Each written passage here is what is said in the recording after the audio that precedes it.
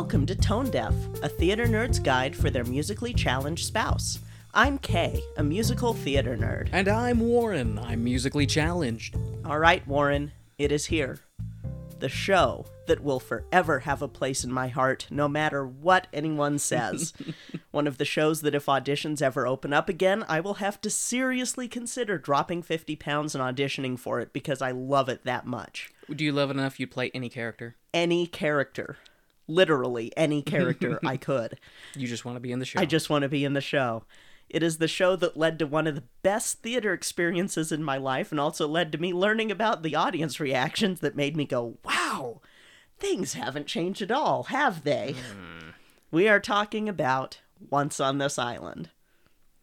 So to start, I want to talk a little bit about the show and its background, and then I want to talk about the person who wrote the book that it's based on, and then talk a little bit about my experiences having been in the show twice. Because it's a show that's very personal to me. It's also a show that I kind of had trouble finding information on. Yeah. Both with regards to the productions of the show as well as, like, not the productions, but the production history is in, you know, with Carousel, we have all this background information. With Porgy and Bess, we have a lot of background information. I couldn't find what I wanted with Once on This Island. And so I'm hoping that when the movie that's rumored to happen on Disney Plus happens, that will lead to more interviews about the history and things like that. So some good might come from the mouse. Yeah, some good might come from the mouse. Once on This Island is a one-act musical that's often broken up in two acts, as it was done when I did it at Hale, that is written by Lynna Wren and Stephen Flaherty, both not black, and based on the novel My Love, or The Peasant Girl, by Trinidadian-born author Rosa Guy, which in turn is a Caribbean retelling of Hans Christian Andersen's Little Mermaid and ends just as bleakly as the original ending before you get to the spirits of the air redeeming the mermaid. And Once on This Island will take the spirits of the air approach a little bit. Not literally, but it kind of does. My Love, I like... so I realized that as we were getting closer to the episode, that I wasn't going to be able to finish the book because of just so much on my plate. I can't sit down and focus on reading a book right now. I jumped to the end to see how close to the play the ending is. I'm so glad they changed the ending for the play. Oh my gosh. Yeah. Whew. It's realistic. It's very realistic in the book on what would happen. I don't like... The play kind of... Well, I'll get into it further in my notes, but that is one departure from the source material that the musical takes. And boy, the ending of the book is painful, so I'm glad that they change the ending to something a little bit more lighthearted. Because, whew... Is it a case of racism wins? It is a case of what happens if you're someone who is poor and dies on a street. Oh, basically that no one cares because you're poor. Mm-hmm. And, like, there's a beautiful symbolism of a bunch of butterflies, which is Erzuli's animal, papillons in the book, because it's sort of written in the mix. Every so often you'll have some of the French words thrown in, or some of the words that I don't know for sure in reading the book if it does take place on Haiti, but it sounds like it does. Mm-hmm. And so you'll have words thrown in that just sort of remind you of where it's taking place. And so they talk about the papillons, and the papillons descend on her body at the end of it, and that's sort of like, oh, they take her spirit away. And that's butterflies. Yeah, but then they talk about they basically load her body onto the garbage collector's cart. Bring out your dead! Yeah, the book's ending is bleak. So, yeah, I'm just telling you I that so that know. you can know I can have how... an appreciation for how not as bleak this Yeah. ending will be, even Yeah. though it will still kick me It will right in the still heart. kick you in the heart because this is The Little Mermaid and it's not Ariel with Eric. This is and This honest is fall into the sea and turn into foam. essentially, yeah. Yeah. Essentially, it has fallen to the sea and turned into foam. And I couldn't find it, like I said, I couldn't find as much about the history of the show. So, and everything that I found essentially repeats itself. It's one of the... Sorry, I apologize. It's Tangent, okay. squirrel brain. With this show, I know how much it means to you. Yes. And I wonder, because I know your writing style, and I know that you tend to also kind of write depressing in terms of torturing your characters. Yeah. Is that reflected in the things that you like too? Or is it the individual components of Once on This Island that you love so deeply? Or is it more the memories associated? I'll get into that. Okay. I'll get into that a little bit. 'Cause it's complex. Fair. I like complex. It is very complex. Plus the music slaps. So I am excited. Once on This Island's off-Broadway run ran from May 6th, 1990 to May 27th, 1990, before it moved to Broadway, where it ran from October 18th, 1990 to December 1st, 1991. This run starred LaChanze as T. Moon, and I haven't talked about her as much as I would like, but I high-key have a crush on her. Wait. Timon?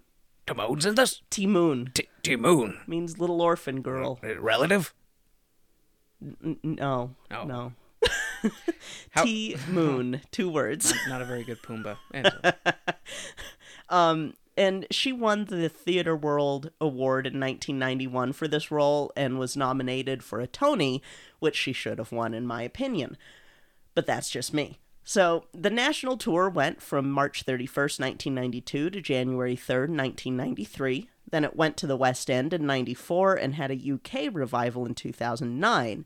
Then they had the Broadway revival in 2017 and went on tour in 2019, and I was going to buy us tickets for it when it was going to be close by in 2020, and then 2020 happened. Then 2020 happened. Dear Once on This Island, when COVID is gone, please bring the tour back and come here so that I can see the national tour version, which apparently had on-stage seating and would have led to me sobbing like a baby because I was so happy because I was in the middle of the stage and experiencing Once on This Island again, even though I wasn't actually in the show, because, yeah.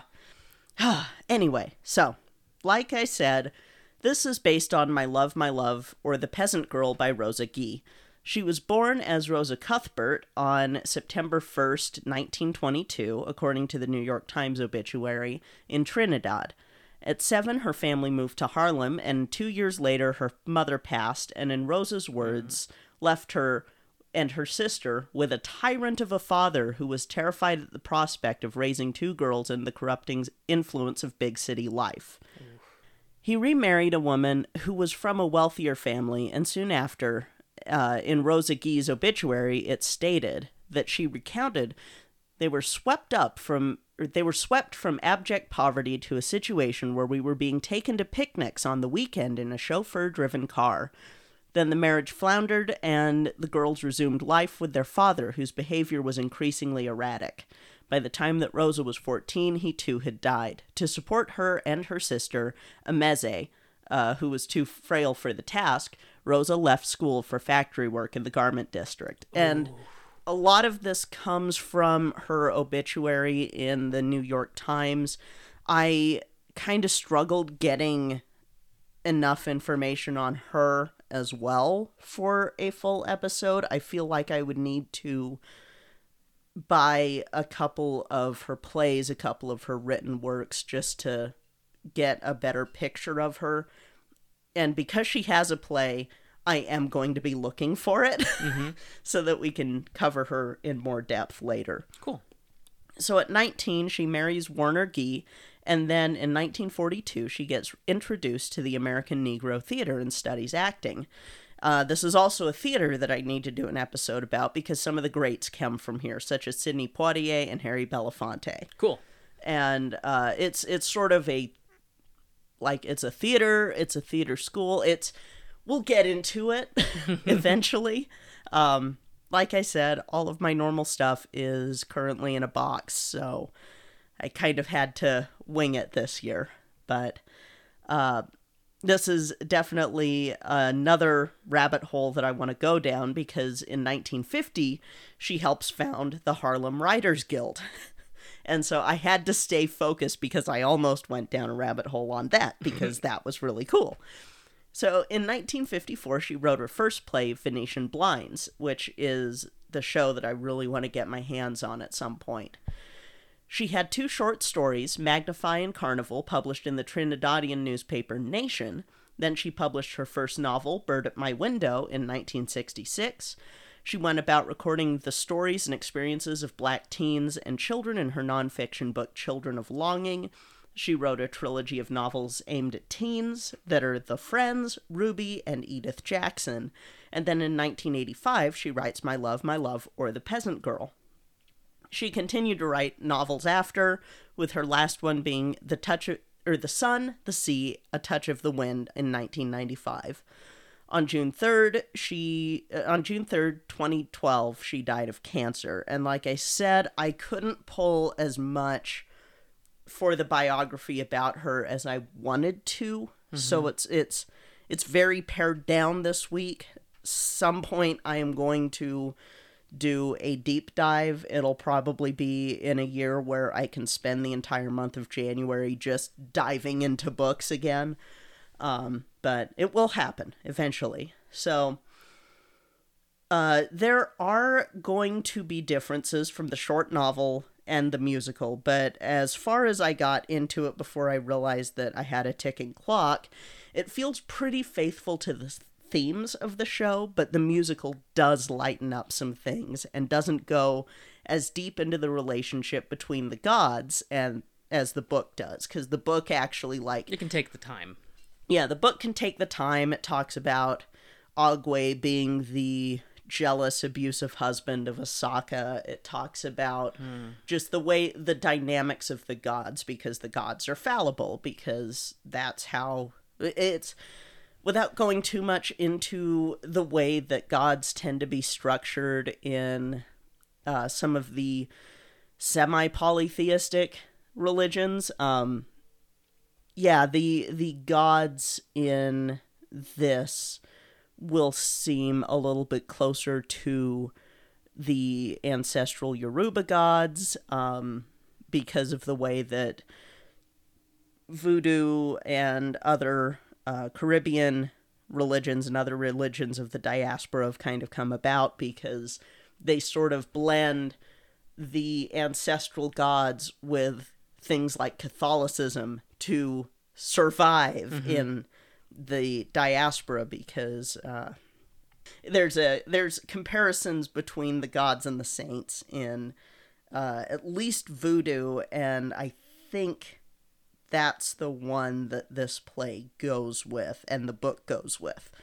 And the book kind of puts the gods in a different light than in the musical, because the musical, the gods have a little bit more importance to everyone. In the book, Tonton Julian, who's the adopted father of Ti-Moune, is very much like, oh, the gods are just old superstitions, whatever, we need to work, oh, you're talking to your gods again, that sort of thing. At least as far as I got in the book, because I wasn't able to get as far as I wanted to. And this musical also hits very differently if you do not keep the casting as it is in the source material and in the original show. Because the musical takes place on Haiti and tackles stuff that we talked about in the Joseph Bologna episode. One of my favorite episodes, and also one of my least favorite conversations of topics of conversation. Because this show tackles colorism and the caste system that's created by colonialism, where lighter skinned and mixed black people are more favorable to the white colonists. And then after the revolution, they're the ones who are now in charge, who have all the wealth, and you can see where it goes from there. And it definitely shows up in the play. And it hits very different when you're in shows where it's not a completely all-black cast. How so, Kay? I don't understand. So the first time I did it, and I am not going to rag on the youth theater for this necessarily, because I get why they had to do what they did. However, I do feel like maybe a different show should have been chosen, because in Utah until 2020 at Pioneer Theater, there were no all-black casts of Once on This Island. That's not to say that there weren't enough black actors to be in an all-black cast of Once on This Island. Some of that is either a choice on the part of the casting director or the director themselves, or on the choice of the producer of the theater or the owner of the theater. Like I said, the first time I did it was at a youth theater, and it was the last show that I did with that youth theater because I was aging out of it. And I have very mixed feelings about that experience, because it was great. It was fun, but it was really weird that there were only 3 of us in the show who were black, and none of those 3 were T Moon.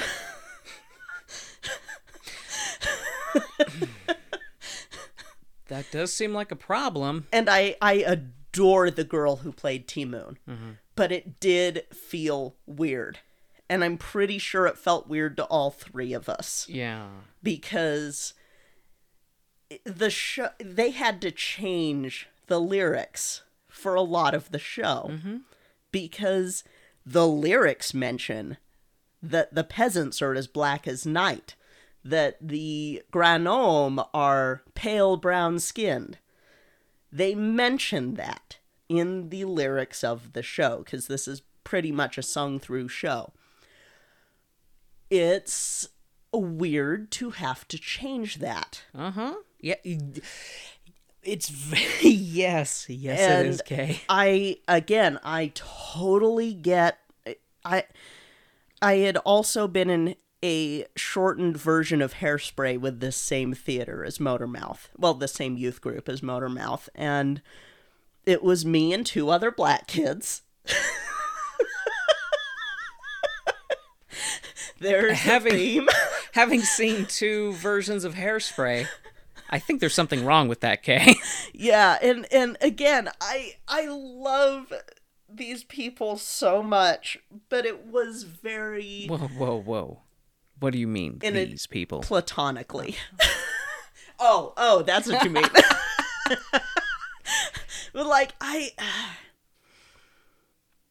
it was very odd, and it felt odd at the time, but also at the time I was kind of like, okay, well, you're a youth theater, you can't really pull in the adults that I've acted with. And all through going through theater as a kid, I can count on, let's see,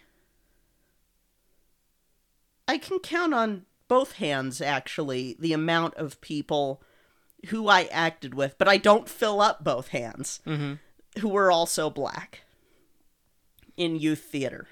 It expands as soon as I get to the adult realm. Yeah, but it's an uncomfortable topic because it goes into this multifaceted situation of, like, maybe if you don't have enough... If the show really, really, really requires a specific ethnic group and you don't have enough people who can fill that role, it is icky to substitute. Yes. And even as children, you get that and you know that. And it feels like almost approaching it from two different perspectives. You almost have like the typical, I want to say, Utah encapsulated delusion, where they kind of sugarcoat the outside, but if you pierce the sugarcoating, you realize that it's not great. Yeah. And that's kind of what that feels like with Yes. what you're describing with the show. That on the surface, you had a great time and you enjoyed being with these people and doing this show. But if you have to scratch the surface a little bit, it gets really problematic and uncomfortable. And yeah. And it really did make me kind of reflect on my time in all of the theater schools and community training or community theaters where I basically was one of just a handful of black students at these places, or black actors at these places. So that's kind of the thing with that first version that I was in, was the youth group. The second time I was in Once on This Island was at the Hale Center Theater when it was still in West Valley. That was so much fun. Oh my gosh. So the first time I did it with the youth group, I was Asaka. And that was fun because I got to sing. I got to do Mama Will Provide. It was a fun song. But at the Hale, I was on stage percussionist, which was so much fun because even though I was still part of the ensemble, I was doing something else on stage that I'm really passionate about, which is percussion, especially African percussion. Oh yeah, I love watching Kay go to town on a pair of drums. Yes. And so I had a lot of fun with that. That was an almost all-black cast. And I say almost. And I'm not sure why this decision was made. So Once on This Island at Hale was double cast for everyone except for a couple of us. And that's because Hale does double casting, because you have a cast that does Monday, Wednesday, Friday shows and the Saturday matinees, and then you have a cast that does Tuesday, Thursday, Saturday shows. And one of the Erzulis was white. We had one gentleman who was Polynesian, and then they had a reference to the book with the butterflies, and that was another white girl. So it was a little odd. But, you know, it was like, but we're mostly all black cast in this show. That's fine. And both T Moons were the cutest women. Oh my gosh. I love them both. and you know, they were able to still have the same dynamics. We didn't have to cut any songs. We didn't have to change any lyrics. It was awesome. Except for the reaction from some of the older audience members. I hate this part. Yes. So I didn't hear it firsthand, but Mama Kay sure did, and Mama Kay was not having none of it. Somebody mentioning they need to stop doing these N-word shows. Kay, what year was this? 2007. 2007. Mm-hmm. So it's, 14 years ago? Everything's good now, right? I mean, as a member of the black community in Utah and the black theater community in Utah, I signed a letter in 2020 to this same theater. Yeah, I remember the meetings, yeah. Oh. And I will say that it sounds like they've improved. Which is good. Which is good. And progress is important. Part of the issue is not feeling the support from the people who run the theater because it's gonna get back to the cast members if it's said in the lobby or if it's said on the comment cards. It is going to get back to us at some point. or it'll get back to us in the form of suddenly a drop in shows that have large black casts. That's the one, is that they go, we capitulate to the racists because we want their money, versus maybe, not supporting racism, and maybe doubling down and going, oh, we're going to do a whole bunch of other shows that you've never seen because it's done by black and brown people. And it's one of those things that was eye-opening, but at the same time kind of made me go, oh, okay, well, maybe things will get better next year. And the next year we did Civil War. And then I have stories about that one too. But that's partly because I got to act with Merrill Osmond, and he is a giant teddy bear. As far as I know, I do not follow him on Twitter. I do not want to find out if he is a secret. I don't tell me. You don't want almost grandpa tainted. Yeah. Which is understandable, because you're like, I may hear about that when he dies. Yeah. The other Osmonds that I know have been cool. Please do not tell me that he's a bad Osmond. Please don't. I don't want to know. I already had a bad year last year with so many people showing themselves. And this year people showing themselves. Well. But it's one of those things where I wish that I could relive that show, but not necessarily the audience reactions to that show. Oh, we also had folks in the reception line asking where they brought us in from. Yeah, they bust you in, we don't have black people in Utah. Where they bring you in from? Yeah, and it's no, we all live here, and we were in the shows last year. What? But it was a fun experience too, though, because with this version, similar to when we did Aida at Hale Theater, we got to take African dance classes. We got to do African drumming lessons. It was so much fun, and I'm probably gonna put some pictures up on our Twitter from that, because oh my goodness, it was so cute. Even with some of the racism from the audience members, I still look back on this so fondly, because it's good though. Yeah, it was really good, and it was the same sort of feeling that I got when I was in Ragtime at the Hale, and the same feeling that I got in Aida at the Hale of, these are my people, to quote the T-Moon that we had at one point, just, I love black people!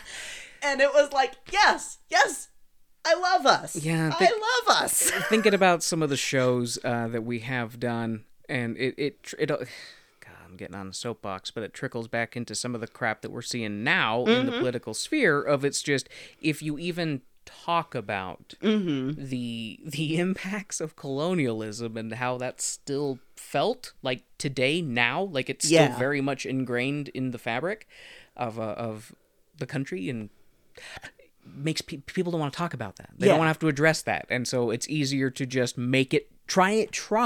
It's easier to try and make teaching that illegal than to actually address it. Yep. And maybe learn from it and maybe move forward. Yes.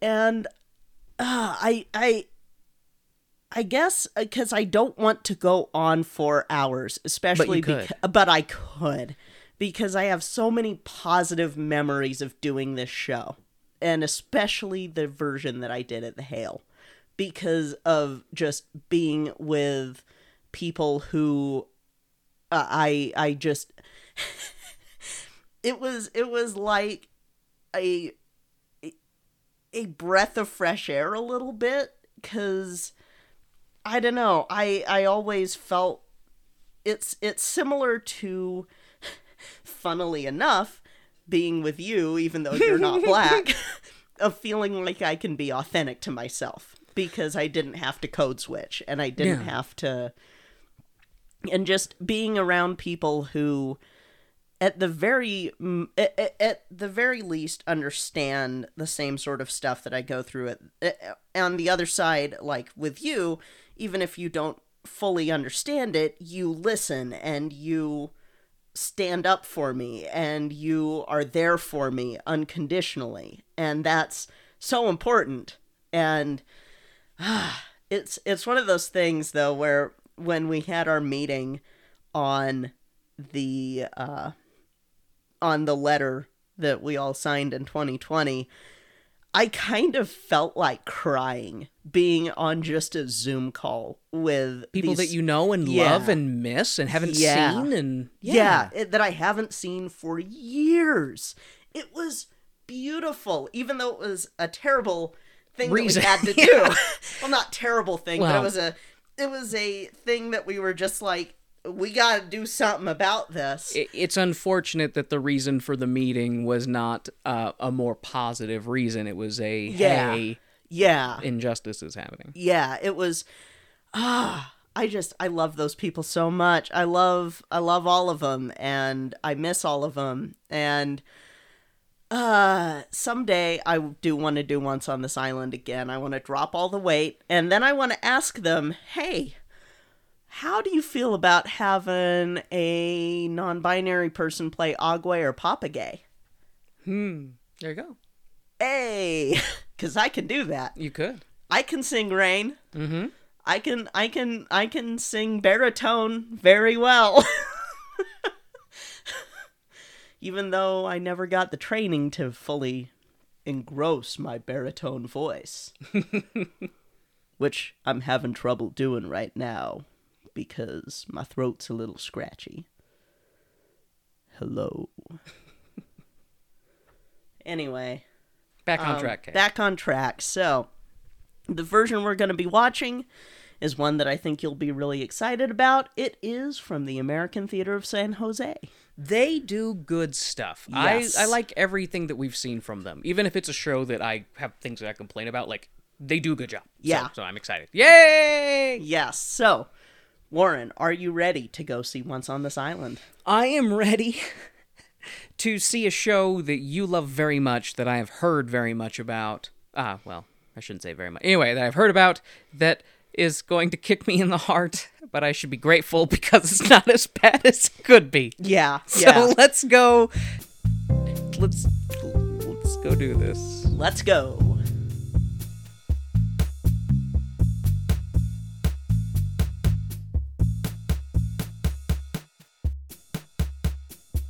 Hey, Warren. Hey, Kay. Do you know what time it is? Is it time to talk about our favorite people in the whole wide world? It is! Woo! We'd like to thank our stage crew sponsors, Jasmine Wu, Jeff, Tyler McCarty, and Shamik. And our producer circle sponsors, Bianucci, Taylor Brandt, Jesse, and Cookie. Thank you all so much for your continued support of our show. We truly appreciate it. Hi, I'm Sunny Hepburn. And I'm Brandy Fleeks. And we're from Book of Lies, the podcast, where we discuss liars, cheats, and thieves, scammers, and dirty, rotten scoundrels. You can tune in for new episodes every Tuesday to hear about another lowdown, dirty liar. And learn how to spot them. So that's Book of Lies Podcast. You can connect with us on social media, Twitter at Book of Lies Pod, Facebook and Instagram at Book of Lies Podcast. Bye! And now, the lights are going down and the music's starting back up, so let's head back to the second act of our show.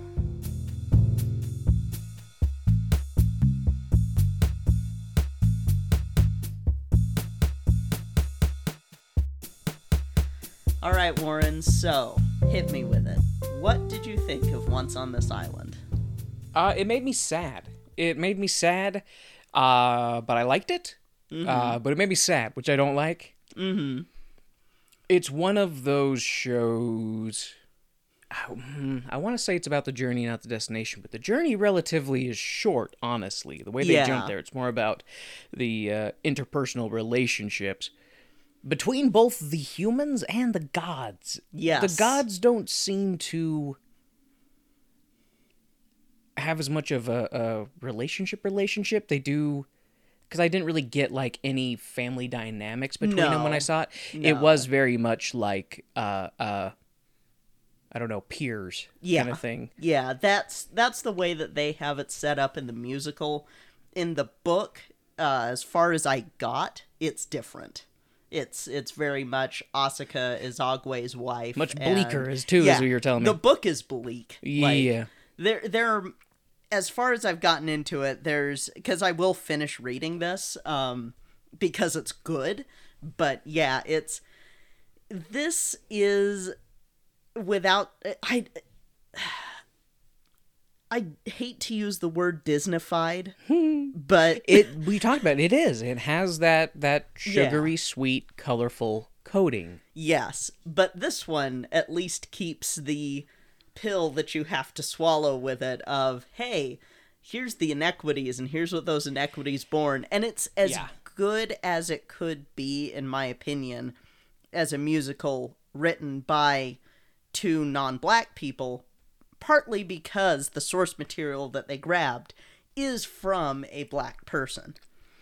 That's the thing is I don't want any kind of criticism that I have to come across as criticizing of any of the Haitian components, stuff like that. Yeah. You know very well how I feel about Romeo and Juliet style romances. This is a Caribbean Romeo and Juliet.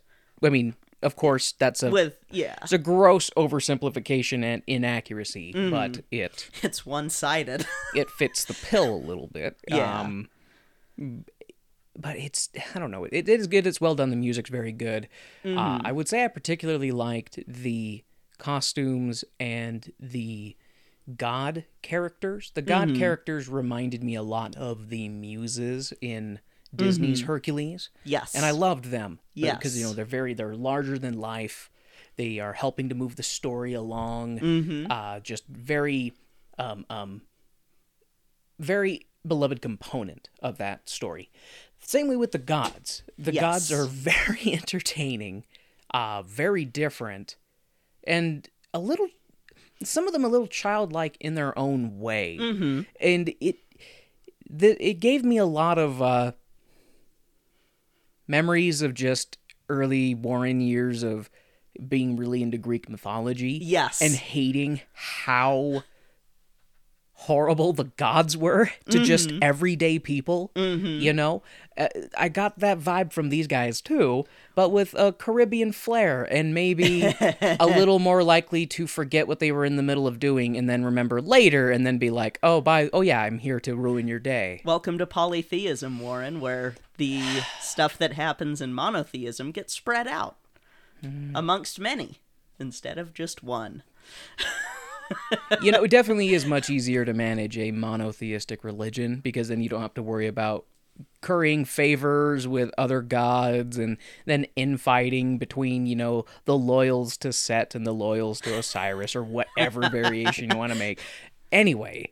Instead, you just are always making God mad because no matter what. No matter what you do, you're making some god mad. There you go. Excellent. Very well put, Kay. Very well. Yeah, that's Greek mythology, and in turn, a little bit of this as well. Is this just if you're making this person happy, this person over here wants to ruin your day. All right. Instead of everything that you do making one person unhappy. Yes, you're just there you go. So, the show opens up with a storm and a child crying and gods talking about the island and how there are two factions. Oh, I should mention these are not gods. These are other villagers telling a story. Oh, okay. Thank you for that clarification. So when they are the gods, in the context of this, it is still villagers playing a character. Yes. Okay. Yes. Okay. They do take some. That's another thing that I like about this show is that they do a good job of showing storytelling that was sort of the basis 2 years ago when we were talking about like different forms of what could be considered theater in Africa, and they're kind of bringing that into this of, oh, we have this person playing this god or being the person that this god is embodied in, and this one has the god embodied in this person and stuff like that. So it's similar to that. They make a nod to it, which I like, having all the storytellers being, which it is a very small cast, and I like it when it's a small cast instead of a large ensemble of we have to have everyone in the high school play them, or we have to have, It smacks of some mild similarities to Godspell in that respect, where you have everybody playing a character and actually playing, because you have everybody's a villager, but then every villager is playing at least one character in the story that they're telling. Yes. And, so that means, okay, thank you for clearing that up, though, because I did think some of the gods were supposed to be there as, like, the gods, not villagers playing the gods. They're villagers bringing on that character or that god for the story. Sorry. Let me no worries. Swipe off some of this dirt and grime from wallowing around in my ignorance. So we are in the middle of this opening. Okay, and this makes more sense. So the girl crying at the beginning, the adults are telling her a story to calm her down. Yes. Yes. Hey. I may not be the first one to cross that finish line, but I will get there, okay? I will walk. I will crawl. I will roll and flop, but I will get there. In all of my explaining things during watching the show, I should have explained that, but I didn't. Okay. Villagers are comforting a child who's crying, and they're pretending to be gods. But they're talking about the history of the island. I guess not the history, but they're talking about the island and how there are two factions on this island. The paler-skinned Granum and the dark-skinned peasants. We get into the intro song from all the gods as they introduce themselves, and people beg Agwe not to flood their freaking garden. Man, life is rough enough without you gods actively making all of our lives harder, you obscenely powerful jerks! All right, so the peasants are singing about how they're connected to the land and also at the mercy of it. And the Granum on the other side of the island, behind their walls with their toilets and shoes and champagne. If someone deserves to be harassed by the gods, it's these guys. Anyways, okay. The gods jump in and are like, hey, two different worlds, not meant to be. And then we spotlight on our pro tags as they stare at one another from across the room, all Romeo x Juliet style. And there's layers to that joke because Romeo x Juliet is an anime about Romeo and Juliet that flying horses. And Juliet is like a Zorro style vigilante. I watched like 4 episodes of it for free years ago, and watching this, it made me think of, like, if Japan gets a hold of this story, we're gonna have, like, literal gods using magic and a war between the French descendants and the island natives, and it's gonna be actually probably awesome, but wildly inaccurate. Oh my goodness. Back on track. So we get to the gods, summary plot of this, and this turns out to be a test between love against the power of death. Again, because the gods are jerks. But, so, the girl was saved, the girl they start telling the story about, because it's storming, a girl is crying, everybody's trying to comfort her. Oh, storm's not so bad. In fact, let's tell you about Ti-Moon, who was an orphan child in a storm and saved by the gods for a greater purpose. Which,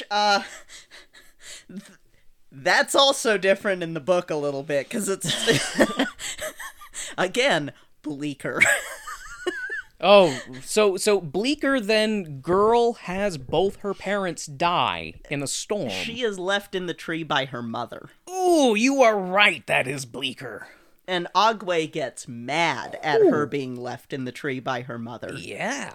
So Agwe kill mama? Mm-hmm. And leaves her in the tree. And yeah, leaves the kid in the tree. Oh, leaves the kid in the tree. I thought you said Agwe killed the mom that left her baby in the tree and put the mom's body in the tree. No.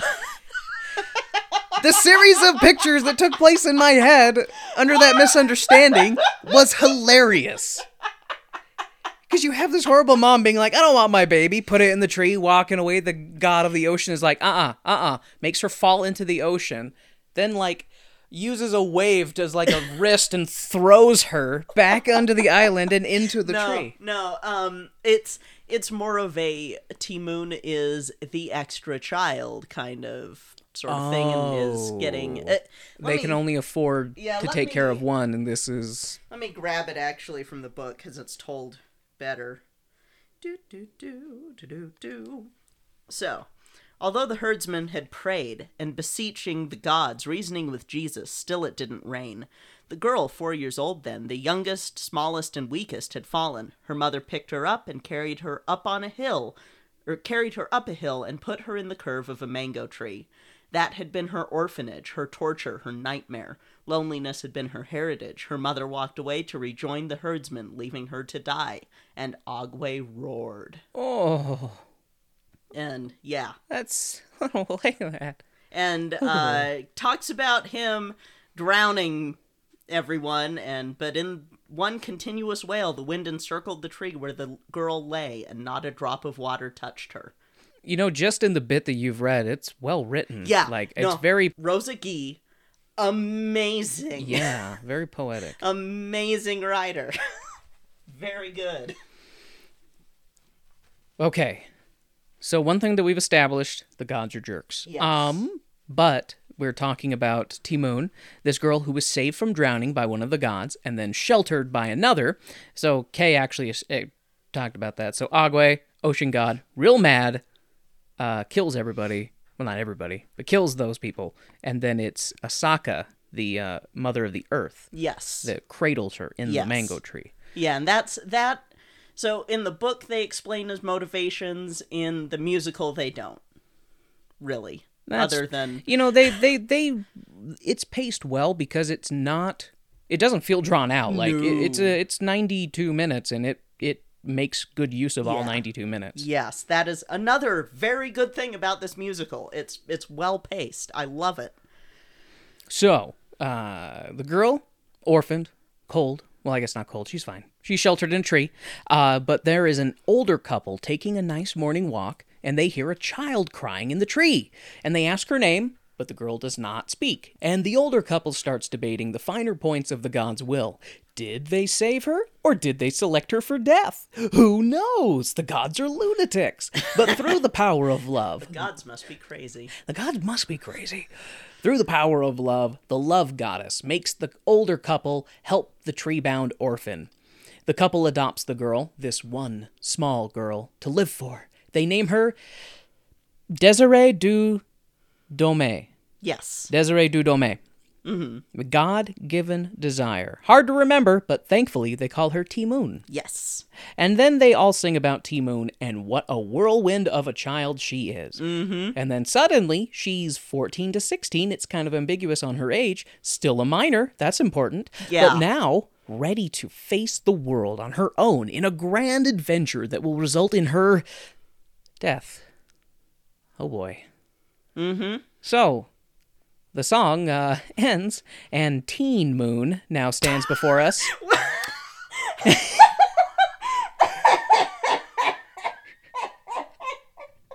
That did it for you, Teen Moon? I thought it was a little clever, but I'm also very, very simple and basic. So Teen Moon now stands before... Now on CW, Teen Moon. Oh, we can make jokes about that later because I have a theme song. Yes! But we got to get through this depressing stuff, and then we can talk about things that make us smile and laugh. So Teen Moon sees a young man in white go driving by in a car. Teen Moon expounds on the feelings and thoughts of what it would be like to be one of the island's wealthy.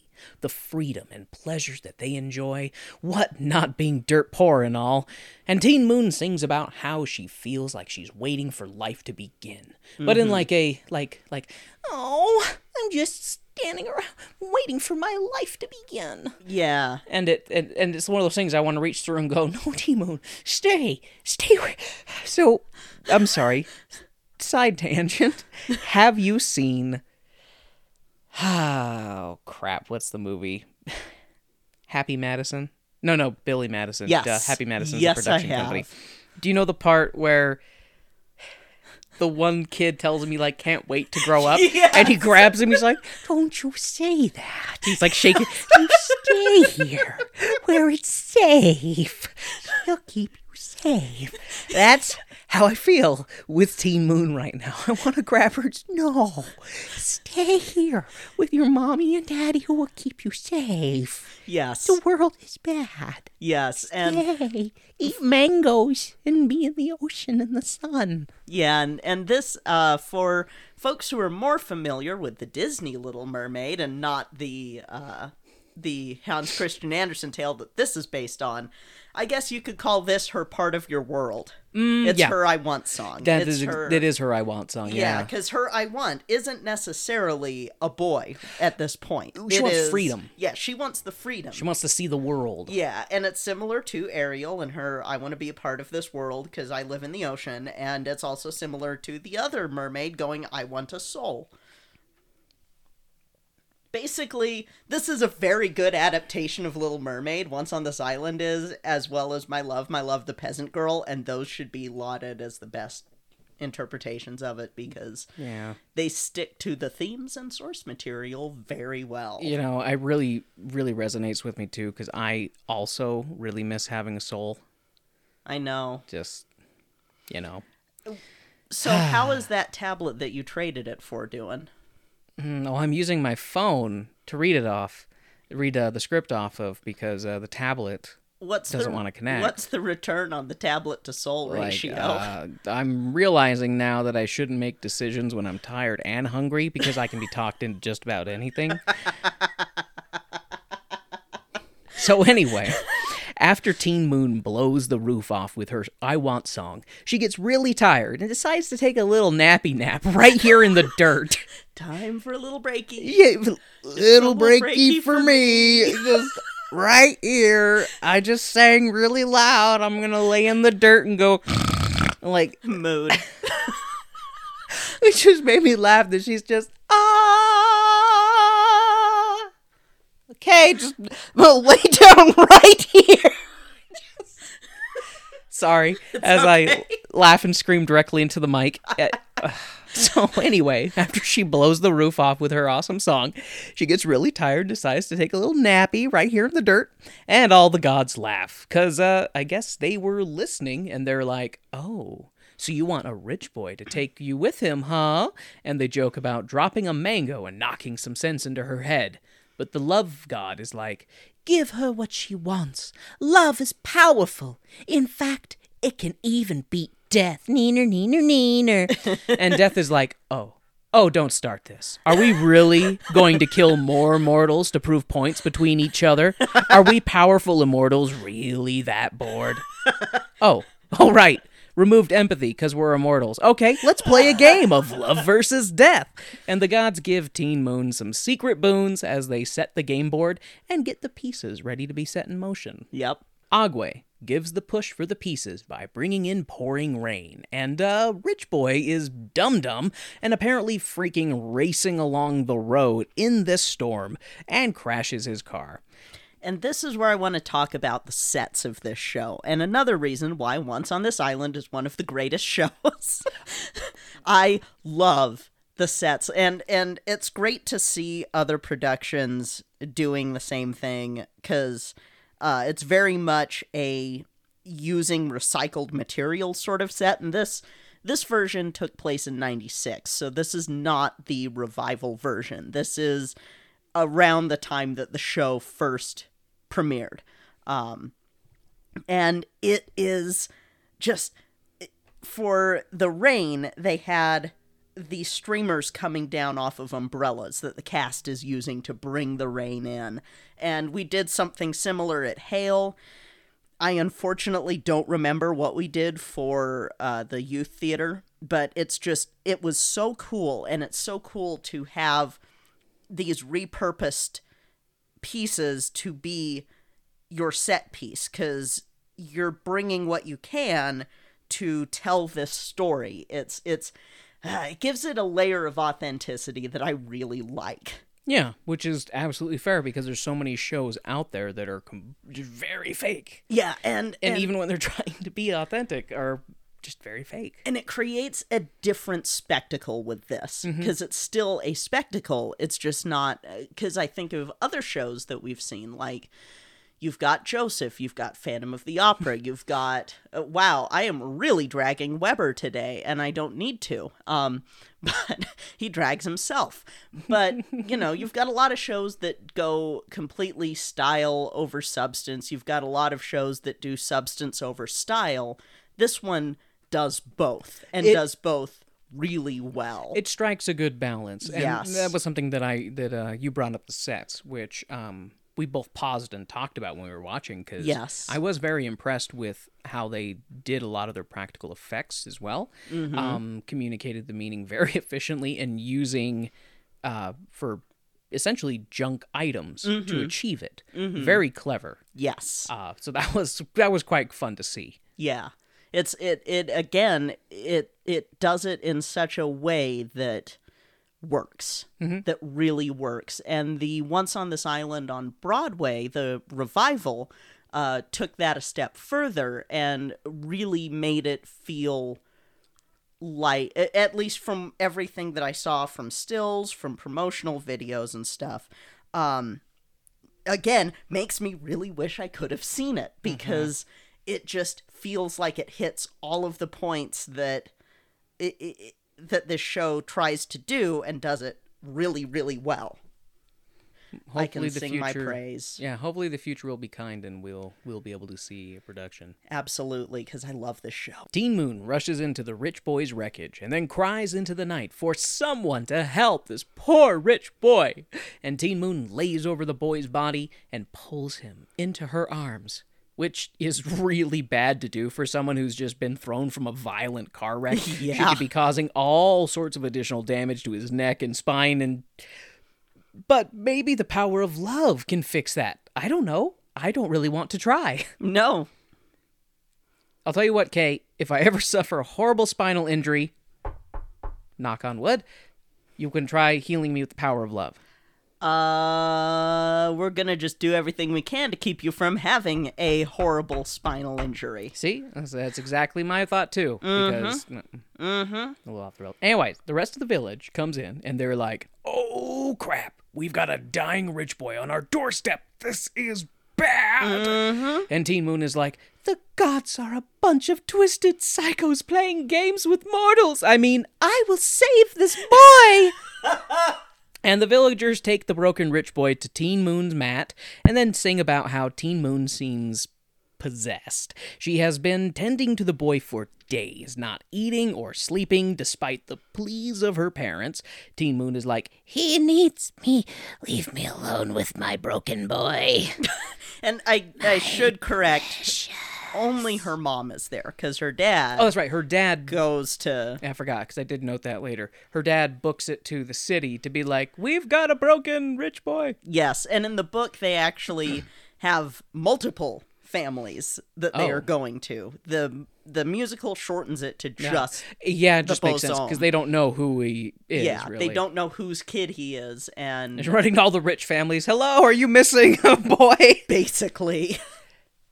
So Teen Moon asks Asaka, the mother of the earth, for a little help with this situation. Oh, and the gods hate the rich, and so they want the boy dead. And they're angry that Teen Moon is so devoted to keeping him alive. And the gods have a rage rave and dance around while lights flash. And that scene is fun to play on the drums. Oh, absolutely. Oh my gosh. So I didn't go into it enough, but so the percussionists... the way that we did percussion for Hale, it was me and two other guys. One of them you do know. And I don't know if he would be okay with me sharing his name on our show. And I don't have enough time to ask him. But, so the three of us were on stage for most of the show doing percussion. And it was so fun because there were some call-in responses. There were some... it was so fun. It was so fun. And that song hurts your hands... but it's really good. Do your hands just go numb after a while? First they sting, then they go numb. Yeah, I was gonna mean like they sting because you're smacking them, and then they go numb, and then after the song you're like, And you can't do that because you're on stage the entire show. Yeah. So you've just got to kind of grin through any pain that you get and just keep going. Just keep going. It was The awesome. show must go on. Show must go on. That's why you're so tough. That's why I'm broken. That's why I sometimes have to use a cane.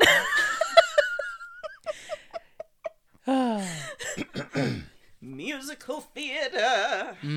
Although I could tell that it's a fun scene to be in, though, just because it's like the rage rave. Like the gods are just so frustrated. They're like, we must dance. And then there's all these colors. And it's kind of the interpretation of what, because nobody knows that the gods are having this little game that they're playing. No one knows that. As far as they know, the gods are mad, but it's like, well, you know, it's sort of that materialism, idealism cake that I've talked about in the past, on what's the actual root cause and what is the cause that we as humans use to try and figure out what is going on and all of that. And that's a good example of it. Pray is a great song. I love that song.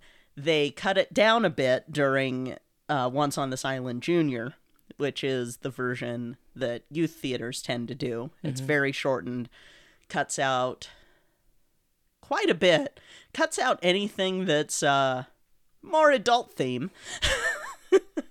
What do you mean, Kay? Human Heart's a little differently played. Gotcha. Any sort of allusions to what's going on. There's no Rise Like Yeast line. Yeah. Okay. Yeah, Once Very on This nice. Island Junior is different. Yeah, that makes sense. And it's even more different if you're in a Once on This Island Junior that has white people in the cast, because then you have to cut the Grand Tale of the Bazome, which I think may be cut from Once on This Island Junior.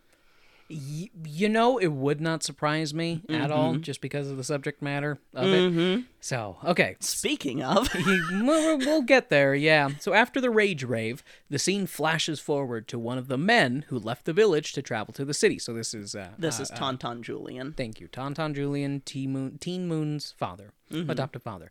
He rushes to the city to make people aware that a dumb rich boy crashed his toy and is all banged up and broken. And the cop was ready to beat this poor guy into the ground. He was like, "What? A rich boy in danger? Let's go!" And they rush off. Yes. Back at the telling of the tale of Teen Moon, our love-struck hero is starting to go crazy from sleep deprivation and goes into her dreams as she sings to her broken rich boy about how even the gods can't stop her and how he is hers. And she starts singing with her dream version of her rich boy, displaying a concerning level of imaginative reciprocal love. But suddenly the god of death jumps in to tell T Moon that what she's doing is pointless because he will have his rich boy. And Teen Moon is like, "Ha, kill me instead. Take my life for his." And the Caribbean Kira is like,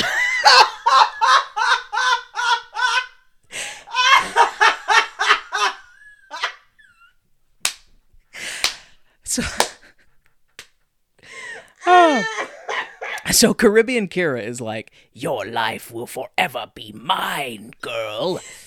And Teen Romance is like, Okay, he's totes my soulmate, and I'll give you my soul forever to save this boy that I just met and who doesn't even know I exist at all. and Caribbean and oh yeah, Caribbean. Oh wow, I like Caribbean Caribbean, and then I had to break it up so that I would remember how to pronounce it the way I wanted to, and then I ruined my own joke. So Caribbean is like, evil laugh. So much evil. I am the god of this new world. Well, yeah. Oh, man. And then he's just like, laughing, evil laughing, while I'm bathed in red light. I think that character would be a lot of fun to play. Why do you think I want to play him? Yeah, I think he would be a lot of fun to play, and he gave me serious, crap, what's his name? Princess and the Frog. Dr. Facilier. Thank you, Dr. Facilier. Gave me heavy Dr. Facilier vibes. Oh yes. That's kind of where the imagery comes from, is sort of the way that like Papa Gay and I think it's mostly just Papa Gay, how he's portrayed in Voodoo. So yeah, yes. Because I've got friends on the other side. Wrong show, but I like your spirit, though. Wrong show, but he's got the spirit. The screen fades to black and comes back, and we get a history lesson about the island and how, in the time of Napoleon, a man named Armand came to the island, built a house, had a wife, and then had relations with all of the peasant girls all over the island. And Armand had a boy from one of these escapades who grew up, and then there was a war with throwing the French off of the island. But when Armand was cast out, he cursed his son to be shackled to the island by his black blood, while his heart yearns for France. And we get a complex synopsis of how the rich hate the poor because the poor remind them of where they came from, and it's just stupid arbitrary colorism and lines of division that pit varying levels of victimized people against themselves. Yay, colonialism! Your shadow stretches far and darkens much. Mm-hmm. Oops, Yep. Let me brighten up the mood with, Teen Moon's dad coming back. I just wanted to step in and say that scene, when it is cut out of the show, really doesn't... It changes what the show is about, and I hate that. Because it's we're going to You're whitewash right, yeah. the history of Haiti, and we're going to whitewash why these divisions happen. Because... there is a line in the song that every time I hear it just hits me super hard, and it's, they despise us for our blackness, it reminds them where they're from, the sad, sad tale of the bosom, and it's like, just that line right there explains the whole show, and if you don't have the show cast appropriately, if you don't have that song in the show, the rest of it just is this vapid tale that is Little Mermaid slash Romeo and Juliet without the undercurrent of why it works. That's where we go into the Disneyfying of it. Yes. You're taking out the uncomfortable truth bit. Yes. And focusing on the shiny, sugary coating. And that's why I hesitate to say that Once on This Island Disneyfies My Love, because it more makes it makes some of the harshness palatable, but it keeps the stuff that really needs to be said It keeps the important in there. Yeah. Yeah. It keeps the really important stuff, which is talking about the root of the social and economic inequity. Yes. And that is where, that's the thing, is like, that's the root cause. And from that, you get all the other problems. Yeah, and that's honestly where I feel Aren and Flaherty tend to shine really well, because they also did Ragtime. Yeah, same, very similar, well, not a similar story, but a similar situation and kind of telling. Yeah, and they do a very good job with both of those shows, with both Ragtime and Once on This Island. I feel like I like Once on This Island a little bit more because it does throw it into your face a little bit harder, but because Ragtime still has a little bit of white saviory, a tiny bit. There are no white saviors. True. And I would say I can also see why you would like this show, because with Ragtime you have the great like ragtime music and stuff, because the music is definitely one of the best parts of that show, and you have that kind of thing, but the people in play are so very different, because the people in Ragtime more or less are, Americans who are like wanting to just be American. That's all that they just want to be American. Yeah. And that's it. And then with Once on This Island, you have people who their situation is desperate because of, colonialism, the shadow of colonialism, and they're victims of yes, that. Absolutely. And it highlights in one song, and it's not saying that it solves the problem, but it highlights the problem very well, and it's why it's why I have such mixed feelings about the first time I did this show. Because Understandably. Because, again, I loved that. I still love doing that show, and I loved that production, but boy, it hits different when you do it authentically, or as close to authentically as Utah will let you. And I think that's that you know, what you're touching on, that's where some of the root feeling of that comes from, is because if you cut the important stuff out of that show, you're talking around it. And talking around it and cutting it out is, in my opinion, concerningly close to being okay with it. And not to say that people who did that were. It's just... It makes it easy for people who go, oh, it's only a class issue. No. And not, well, like, saying that, oh, it's only a class issue. Race has nothing to do with this. It makes that a little bit easier because they don't think about... They don't think about colorism as racism. Yeah, they don't think about colorism as racism. Well, and, like, if you have... Because the way that our show, that the youth theater show was cast, both T. Moon and Daniel were white. So it turns it into a class issue and takes out the race issue. Yeah, there you go. Yeah. But the racial component is the reason why there is a class issue to begin with. Yes. So Yeah, and it's why you can't separate the two as much as people try to. You really can't. And it's why I get so frustrated with people trying to whitewash things that happened in America and in the colonies of Europe, because it's like, no, you're just letting that problem keep festering. You're just like, you are not actually tackling the root problem. You are ignoring the root problem and putting band-aids on it instead of actually going in, fixing things because you can. Like, there are things that can be done. It's just very complex, and as humans, we like to do the easy thing because we are still animals. we are still animals. Rower.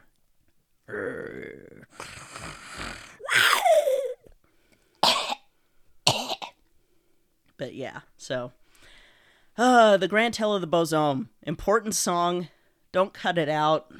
Just it's why the show needs to be done with an all-black cast. It really, this is one of those shows that you can't compromise on that with, in my opinion. I agree, because it's completely ingrained and interwoven into what the conflict in the world and the subject matter is. Yeah. It's not a situation of somebody being upset about, like, oh my gosh, they're having a black person in Shakespeare. It's like, okay, well, in that time, there were black people in Europe, you know, being black people. That's fair. Do you remember hearing about when Julia Roberts was thinking of being Harriet Tubman? I think, yeah, you told me about that. And that kind of highlights the, no, you can't have a white person tell this story. Yes, exactly. You perfectly. It's not a... Yes. Because what story are you trying to tell at that point if you're having Julia Roberts play Harriet Tubman? You can't do that. Trying to anticipate the counterpoint. No. No, Hamilton does not count as the opposite bad thing that some people want to pretend like it is. No. The quote-unquote reverse racism. Yeah, no. Hamilton does not count in that way. No. It really does not. It really does not. There are inequities. Anyway, I'm going to hop off my little soapbox now and let you continue your notes. I apologize, because no, you're fine. as you know, I get extra ranty this month. Oh, and I have lots of things to say, too, and yeah. So, Teen Moon's dad comes back with rich people to help retrieve the broken rich boy. Teen Moon cries in absolute heartbreaking terror as she cries out for Daniel, who we've learn the name of, Teen Moon insists that the rich boy will marry her, and the gods will it. They're in they're in each other's blood. Teen Moon is super set in her conviction and has this girl had any sleep? I mean, last we checked in with her, she was very sleep deprived. Is she still hallucinating and delirious? Maybe don't let her make important life decisions. Just a thought. Mm-hmm. Maybe tie her to her bed for like a day. Make her sleep. Okay. But the older parents try to sing some sense into Teen Moon. But Teen Moon is like, I'm in love, Mom and Dad. There ain't no mountain high enough, or valley deep enough, or river wide enough to keep me from going to... What was his name again? Daniel! I'm going to Daniel, and nothing can stop me. Oh, man. The gods talk about how Teen Moon left her village and saw the devastation of the storm all around her, but she found herself walking with old friends, the birds, the wind, and other nature things. Asaka, the mother of Earth, either manifests herself to Teen Moon, or she's like, there in spirit, and giving Teen Moon empowering comfort, because after all, whatever Teen Moon needs, Mama will provide. Bugs will bite, and the dark will fall, but even if Teen Moon has to walk in the dark, she'll make it, 'cause Mama will provide. I love this song. I do love singing this song, even though it is on the upper end of my vocal range. It was also really fun to do at Hale. I was one of the birds, which made it easy because I also was playing the claves, Oh, gotcha. I had to play that during the whole thing, so dancing while playing that was really fun. The costume was cute. It was just fun, and I love that song. And I know that one of my friends would want me to sing part of it on the show, but I don't know if I could. So just imagine that I sang Mama Will Provide here. I'm so sorry. I am very sorry. It is out of my range now. I am old. So, I'm not sure if Teen Moon is still in her sleep-deprived state because she's dancing and hugging Asaka. Well, she was, but then she leaves. But leaves Teen Moon with the... Asaka leaves Teen Moon, but she leaves Teen Moon with the power of the song still in her heart. Because Teen Moon finishes out, Mama will provide. Then the others come in to talk about how some say this, and some say that. And some say that the gods drove her there themselves in a fancy car, but no one knows for sure, or some say. However, they all do agree that she made it to the city, but there is still no consensus on how much people did or did not say. And this has a nice nod to the original Little Mermaid story, where the vendor man that may have picked her up, may not have, it may have been the gods, gives her a pair of shoes that are too small to wear, which references in The Little Mermaid how the mermaid, when she gets her feet, it feels like she is walking on glass forever. Ooh. Yes. Little Mermaid is dark. It is a dark story. Ooh. Feels like she's walking, like it hurts her feet to walk on them. It hurts her feet to walk on them. Well, I mean, they would be brand new and have, like, no calluses, but ow. Mm-hmm. Ow. Mm-hmm. I do not like that imagery. Mm-hmm. Okay. Little Mermaid is dark. Yeah. So, Asaka, the Mother of Earth, narrates as Teen Moon, with the help of the gods, is able to get past a gate and a guard. Some say the gods even picked her up and put her right next to Daniel's bed. But I think we're about to find out what some people say is wrong. However, they don't show how she actually got there, so I'm going to go with the gods just picked her up and plopped her right there, because we never see how she actually got in there, but she gets into Daniel's bedroom. So, however, she did get there, and she is there, next to Daniel. And then Daniel wakes up, and he's like, what the heck? How did you get here? Get out before I call the guards. And Teen Moon is like, what? You mean you don't remember me? I'm Teen Moon. I saved you from your mangled vroom vroom because you're a dum-dum who thinks he's a race car driver mixed with Aquaman. Turns out you're neither. But here, let me rub your leg better.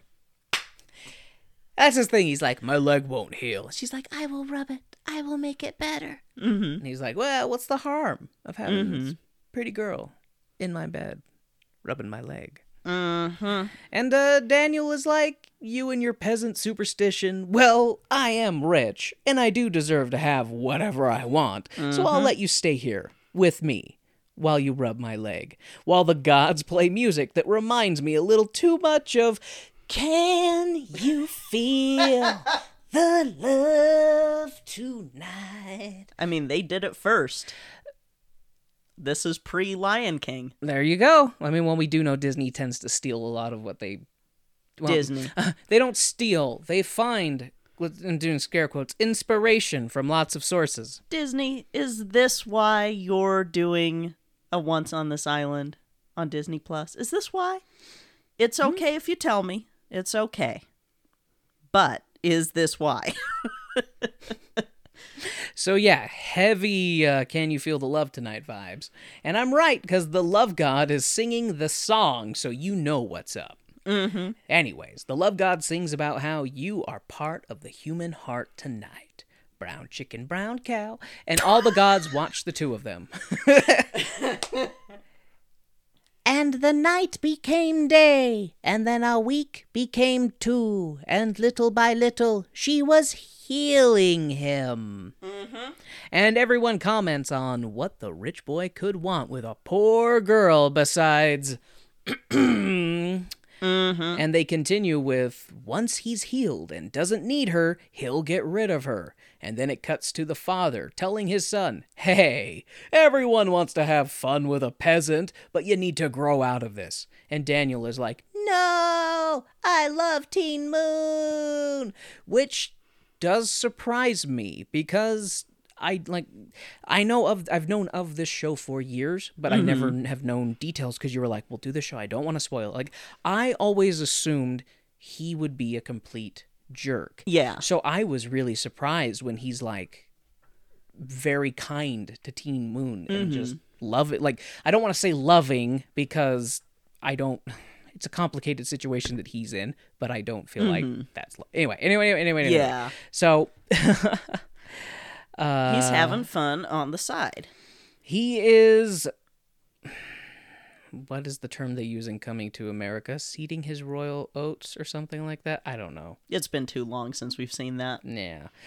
So,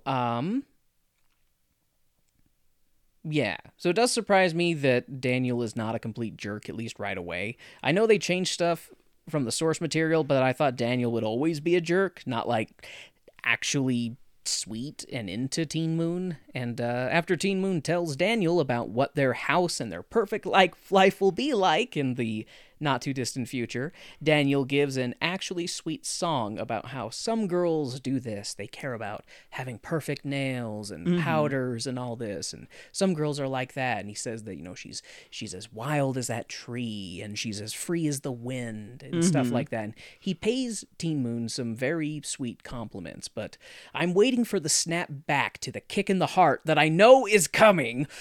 And Brace myself. during that song, you see someone getting ready. And that someone is about to get introduced. That someone is about to get introduced. And, brace myself, here comes the pain. And the ending line, some girls you marry, others you love. Ouch. But then Daniel carries Teen Moon off. Sounds like his leg is better. So the scene changes to a ball, masquerade ball or something. Fancy people in fancy masks are doing fancy dancing and music that sounds pompous. So yeah. Boy, do I hate these people in contrast to the peasants. Oh, and Daniel is here dancing with his fiancé, who is asking about his new little black plaything. And who should walk into the room but Teen Moon, looking like a pretty flower in her yellow dress. And fiancé girl is like, oh, this is Teen Moon. How pretty our little healer is. Oh, and she dances too. Well, why don't you dance for all of us?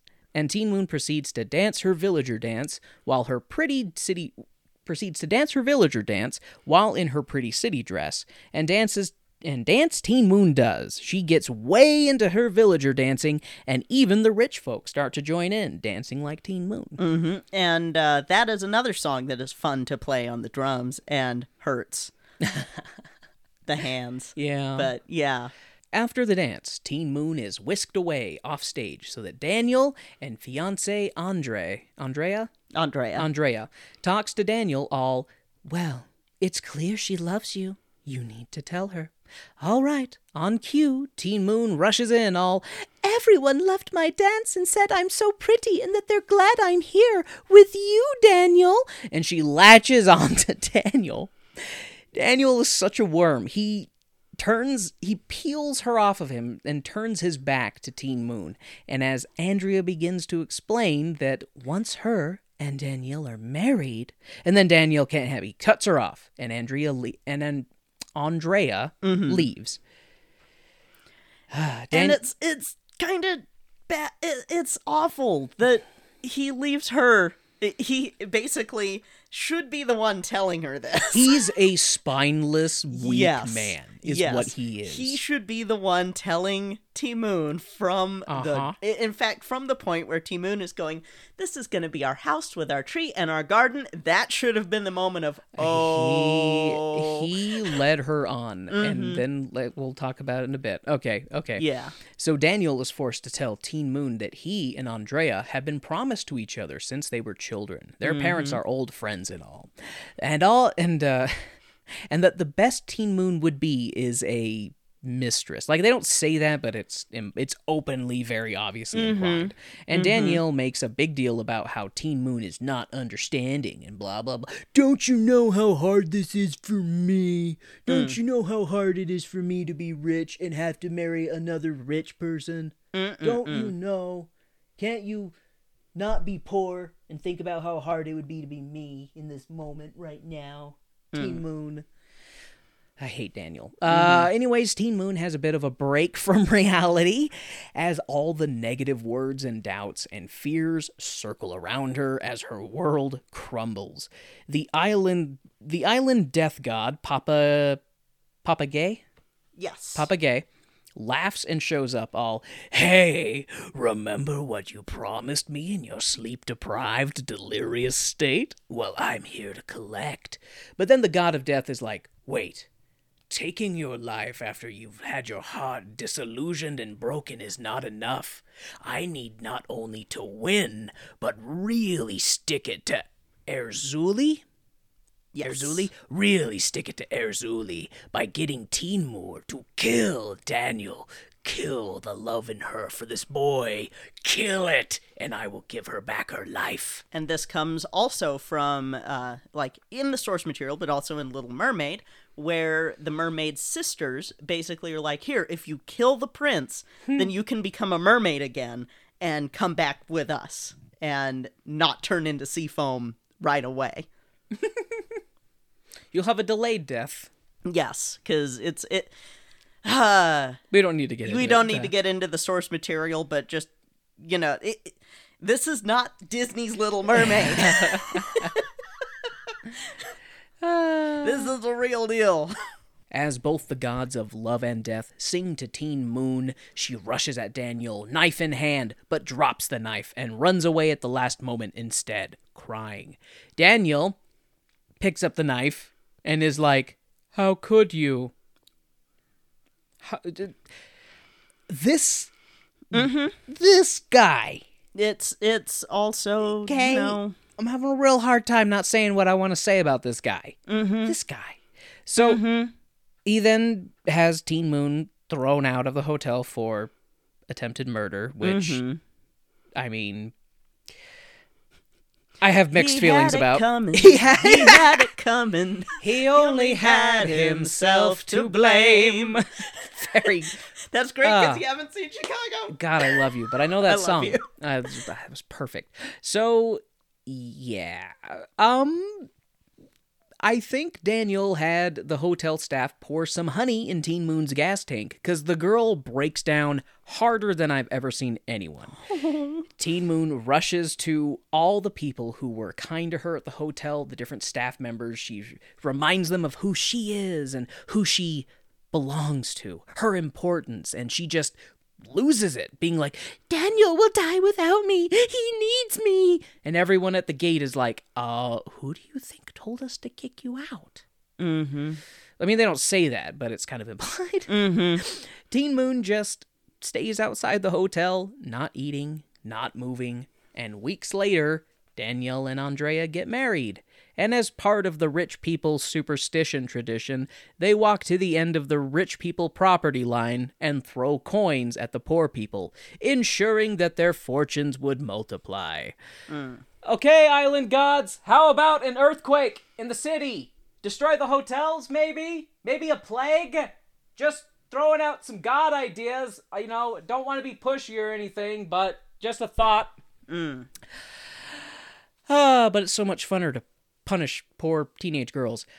Anyways, back at the fall from grace to the cold hard ground Teen Moon is currently experiencing, she's dying. And who should come over but Daniel, who clutches Teen Moon's hand, and you can see the look in the girl's eyes as she hopes that he's finally come to make all of her dreams come true, but then Daniel leaves.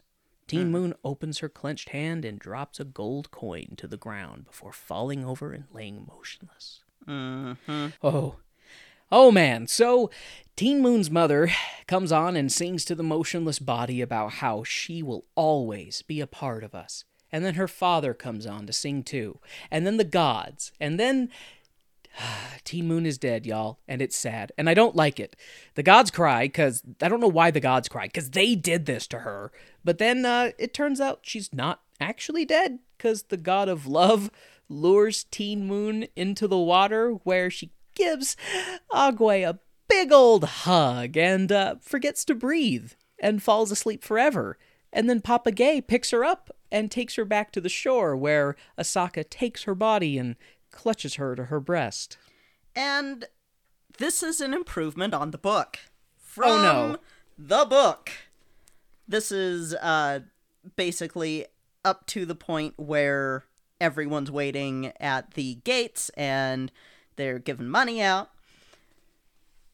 And drunken, peasants are celebrating as well and being a little bit rowdy around the car. So then, policemen who had been stationed unseen for such an occasion appeared from the sides of the road. They swung their truncheons. The crowd fell back. The limousine sped on to its destination. Still, policemen kept pushing, kept swinging at the half-drunken peasants. In a frenzied scramble to get out of reach, the crowd pushed Desiree. She lost her footing. She fell. Weak from hunger and pain, she lacked the strength or will to pick herself up.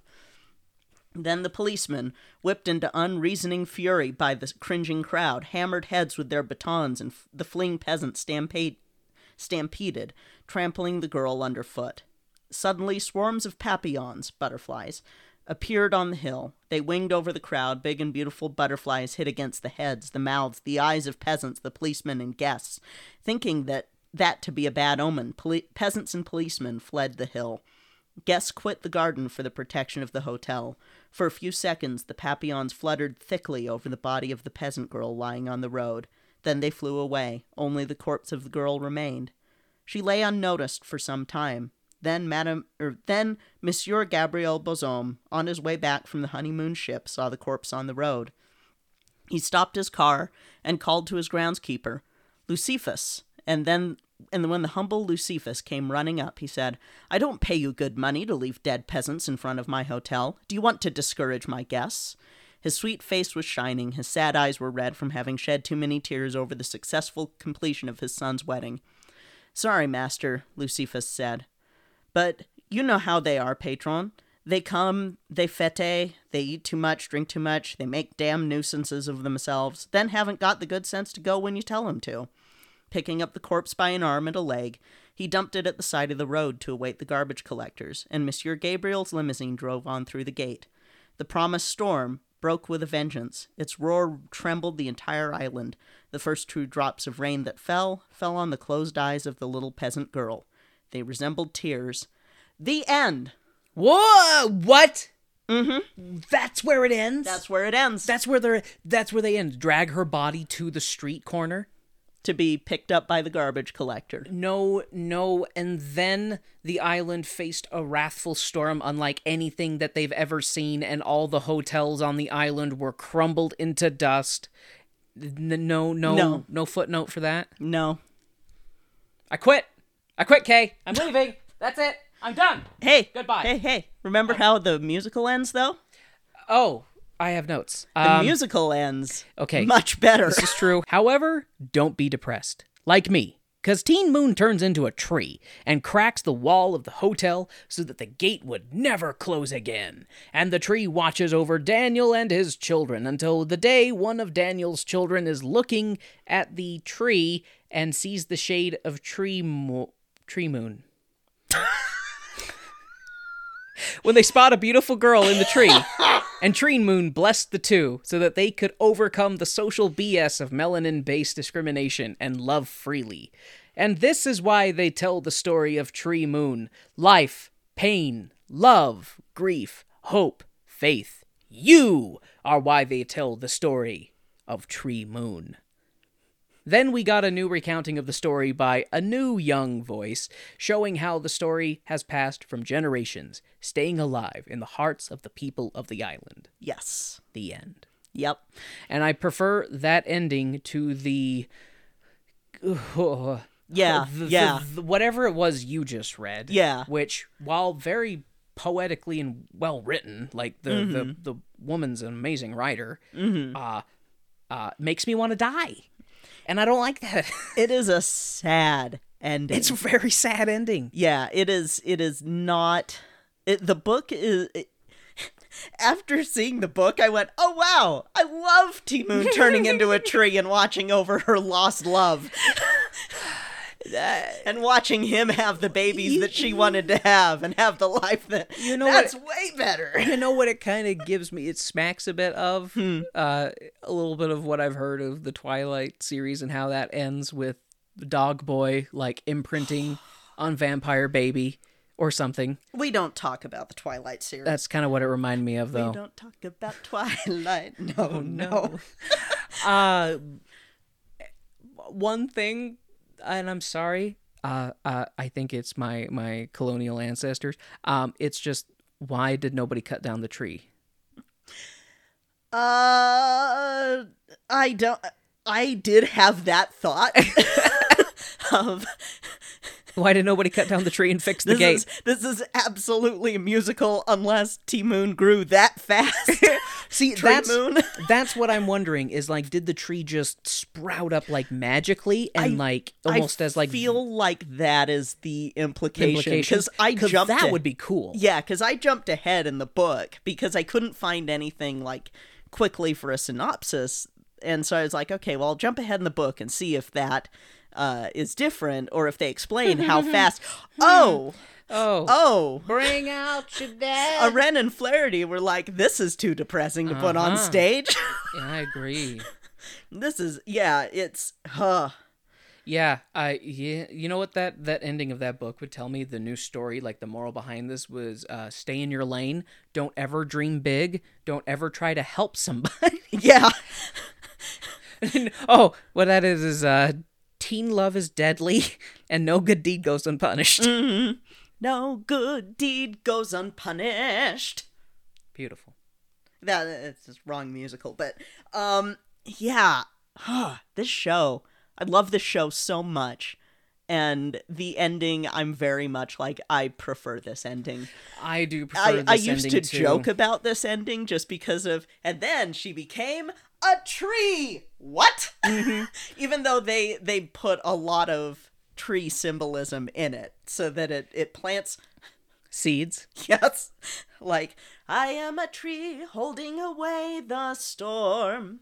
Here in my arms, I'll keep you safe and warm. And it's even layers because she was cradled in a tree from the storm by Asaka. Yes. And then the fact that she becomes a tree at the end of it, because I like that too, because Asaka takes her into her bosom, and then it's like, she becomes one of her children in a new way. Yeah. So there is some cool imagery there for sure, and I do prefer the idea that the tree just springs up in the middle of the hotel, just like Yes. revenge, Yes. kind of thing. I prefer that ending because it's direct action. And they do also imply that the rich people also have superstition, and even though they mock the poor people for having a different superstition, the rich people have superstition too. Yes. And so perhaps a big tree sprouting up suddenly and violently out of nowhere would give them pause, and they'd be like, oh, we can't touch this tree.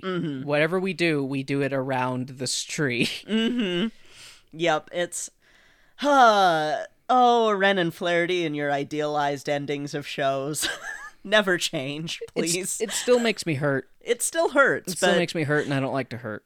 yeah, I don't either. Okay, but make the hurt go away. I think I can with what we're doing next. So, I totally forgot that this was on Broadway HD and available to me because I was kind of, again, going through all of my Black History stuff is in a box somewhere. And I was going to say, and we're still camping out in And my we're old bedroom. Yeah, we're still camping out in your old bedroom. So what do I do? And Bedroom/work office/podcast studio. yeah, no, it's not ideal. And I thought about, okay, well, there is a show coming out, but it's going to be like at the tail end of Black History Month. I'm not going to be able to put together stuff. And then I remember that there is a musical review about Duke Ellington, or rather based on his shows, on his music, not his shows, on Broadway HD called Sophisticated Ladies. So I can have one episode of something that I can easily find information on. Yay! And close out the month with a bang and your first musical review, because you've never seen one before. Musical review? Yes. What do you mean by musical review? We will talk about it when we do the episode. I will give you a crash course on musical reviews because we've talked about them. Well, we've touched on them a little bit here and there. I say, are we technically a musical review? Well, no. Spelled different, it's spelled French. Oh. The closest thing that I can think of is the Animaniacs video review song. Okay. That's okay. And that doesn't even quite help for it, but okay, I think I'm just gonna have to see it to believe it. Yes, you will. I will put together a little history on musical reviews for you, a little bit about Duke Ellington. I'm very excited because this is stuff I can do easily. And I can't believe it took me almost the whole month to realize that. Anyway, so yeah, next week we're going to be doing Sophisticated Ladies. Sophisticated Ladies, eh? Mm-hmm. All right, so thank you all so much for listening to this wild and wacky episode of Tone Deaf, and I hope that you all enjoyed it. If you'd like to reach out to Kay or myself, you can do so at our home base, which is tonedeafmusical.com. There we have links to all of our social medias, our Discords, our Instagram... our Twitters, our Instagrams, our Facebooks, as well as a link to the Cast Junkie Discord server, where we have our own Not Safe for Work channel. Please feel free to drop in, say hi, talk about kind of whatever, or, also talk about, trees. And yes. hotels. If you were a tree, what kind of tree would you be? Oh, actually, that segues perfectly into how you can help the show. You can do so by going to your favorite podcatcher and leaving a 5-star review. In that review, you can say whatever you want. You can tell us what kind of tree you think you would be if you were chosen by the gods to go on a journey to test the powers of love against the strength of death and to show that you deserve to become a tree. I personally think I would be a redwood. Can I be a watermelon tree? Watermelon doesn't grow on trees, honey. You know this. You saw me growing food. We're talking about the power of gods, though. Can I be a watermelon tree? Honey, you saw how heavy those watermelons were when I was pulling them off the vine last year. And those were little guys. I want to be a watermelon tree. I could eat myself. I'm a snack machine.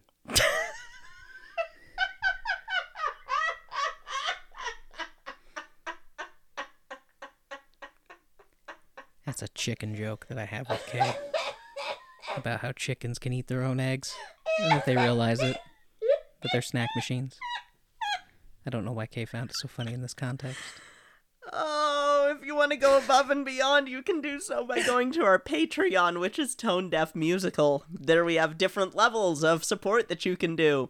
You can also go to TeePublic and buy t-shirts, masks, hoodies, buttons, stickers, all sorts of fun stuff. Anyway, thank you again all for listening. That'll be it for this week. I'm Kay. I'm Warren. And this has been Tone Deaf. I love this show so much. It makes me sad. It's pretty, and it sounds nice, and it's colorful, and it's got a lot of action. Well, not like action. Not like pew pew pew. Get down! Hands up!